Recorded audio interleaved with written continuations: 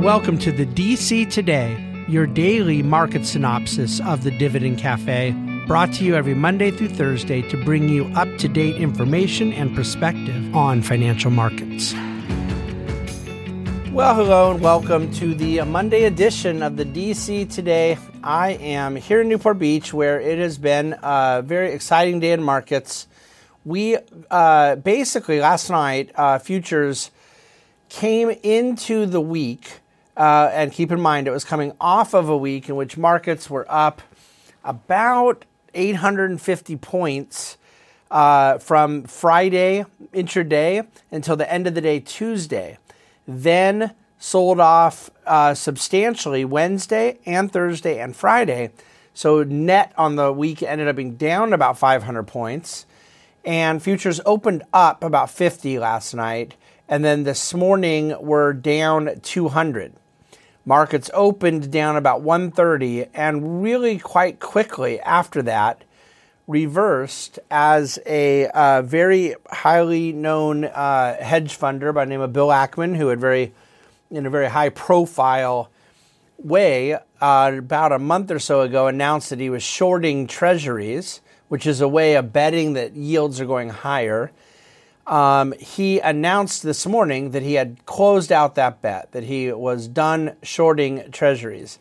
And immediately bond yields reversed down, meaning bond prices went up, and then the stock market went from down 130 to up 130 or so. And that kind of lasted for most of the day. Markets up about 100 after being down over 100. And then in the very final half hour or so of the day, the market dropped. It was actually about the last hour. It wasn't like all in the final minutes. It was about the last 45 to 60 minutes. It dropped and ended up down 190 on the day. So I just want to quickly go through today's market metrics, but then I do have a few more things I'll walk through today. The S&P was down just 17 basis points. The NASDAQ was actually up 27, and the best performing sector was communication services, which was up about 70 basis points. Technology was also up, but not quite so much. Energy was the worst performing, and a lot of that was just Chevron, which was down in light of this $53 billion purchase of Hess. That deal was announced in the press overnight.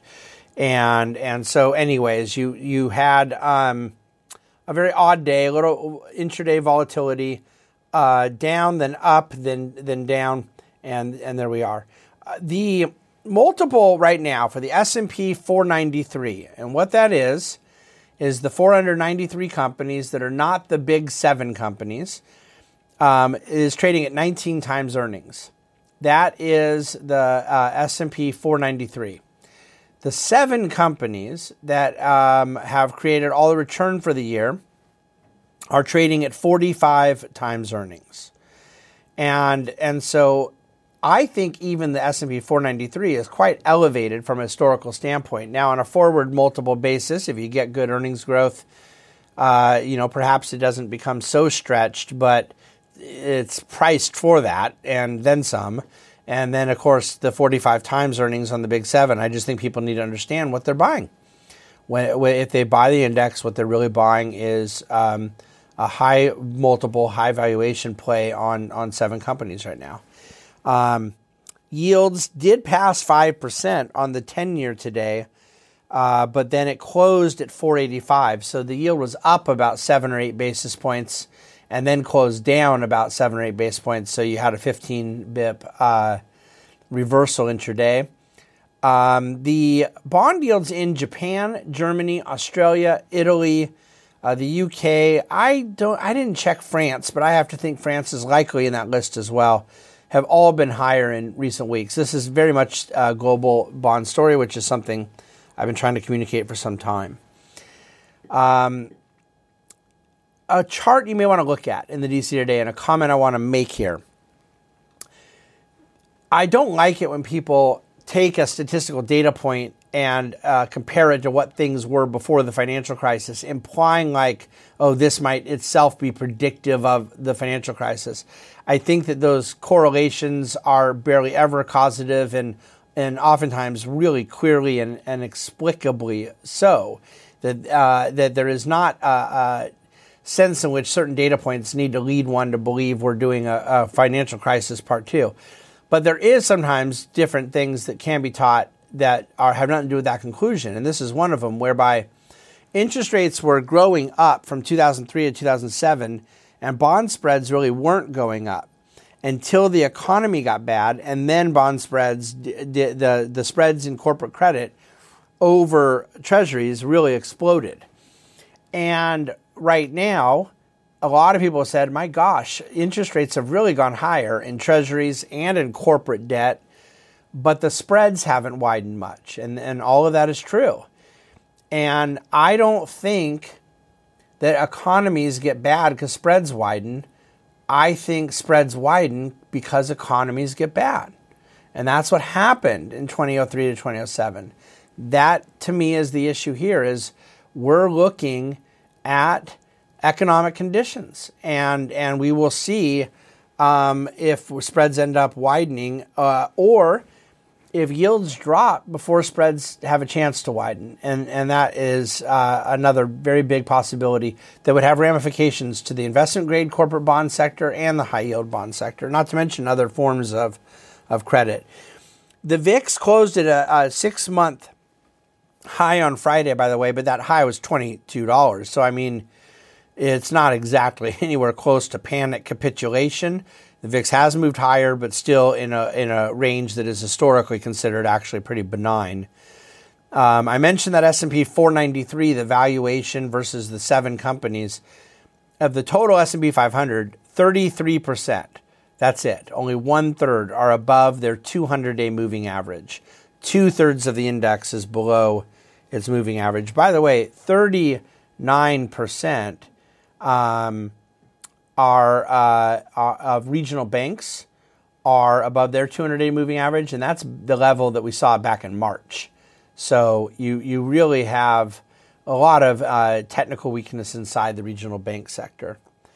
As far as certain things around the world, we do know, obviously, the Israel situation, their need to defend themselves. What we expect will be more escalation in that process as they seek to destroy Hamas.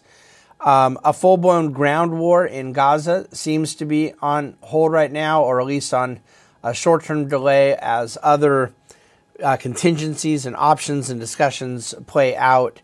I did think it was interesting that the New York Times wrote a correction to their erroneous report about Israel having bombed a Gaza hospital, and did so by saying that Hamas had failed to make the case that Israel did it. So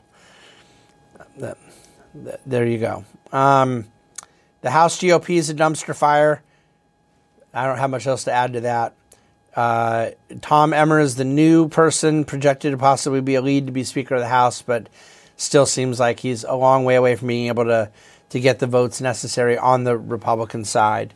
Anecdotally, the budget deficit as a percentage of GDP, the annual budget deficit in our recently closed fiscal year, came in at 6.2% of GDP. It was at the low point, 2019, only 4.5%. So you have seen it move down from the huge peaks post-COVID, but still quite a bit higher than it was pre-COVID. As far as other statistical data points, the chance of a Fed rate hike next week in the FOMC meeting is basically 0%. There's right around 100% chance of no rate hike in the futures market. And then in December, it's currently at 75% odds of no rate hike. So not quite at 100, but again, the market's not pricing in much of a possibility of another rate hike at all. Oil was down today 2.2%, back to $86. So really didn't move or sustain a move above 90 after the Hamas attack on Israel. And there is a Ask David and a against doomsdayism in the written DC Today that I'll have you go there to read today, and I'll let you go. That's all I want to go through here on today's DC Today. I'll be back with you tomorrow and Wednesday. We will be taking Thursday off this week, and not with Brian or Trevor filling in, but off altogether because our entire team will be in our annual offsite meetings, retreat, discussion stuff on Thursday. So, but I'll see you again tomorrow, and I'll look forward to it. Thanks for listening. Thanks for watching. Thanks for reading the DC Today. The Bahnsen Group is a group of investment professionals registered with Hightower Securities, LLC, member FINRA and SIPC, and with Hightower Advisors, LLC, a registered investment advisor with the SEC. Securities are offered through Hightower Securities, LLC. Advisory services are offered through Hightower Advisors, LLC.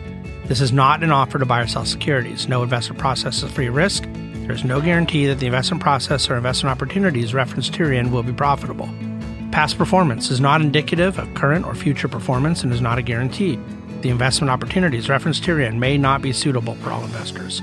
All data and information referenced herein are from sources believed to be reliable. Any opinions, news, research, analyses, prices, or other information contained in this research is provided as general market commentary and does not constitute investment advice. The Bahnsen Group and Hightower shall not in any way be liable for claims and make no expressed or implied representations or warranties as to the accuracy or completeness of the data and other information, or for statements or errors contained in or omissions from the obtained data and information referenced herein. The data and information are provided as of the date referenced. Such data and information are subject to change without notice. This document was created for informational purposes only. The opinions expressed are solely those of the Bahnsen Group and do not represent those of Hightower Advisors, LLC, or any of its affiliates. Hightower Advisors do not provide tax or legal advice. This material was not intended or written to be used or presented to any entity as tax advice or tax information. Tax laws vary based on the client's individual circumstances and can change at any time without notice. Clients are urged to consult their tax or legal advisor for any related questions.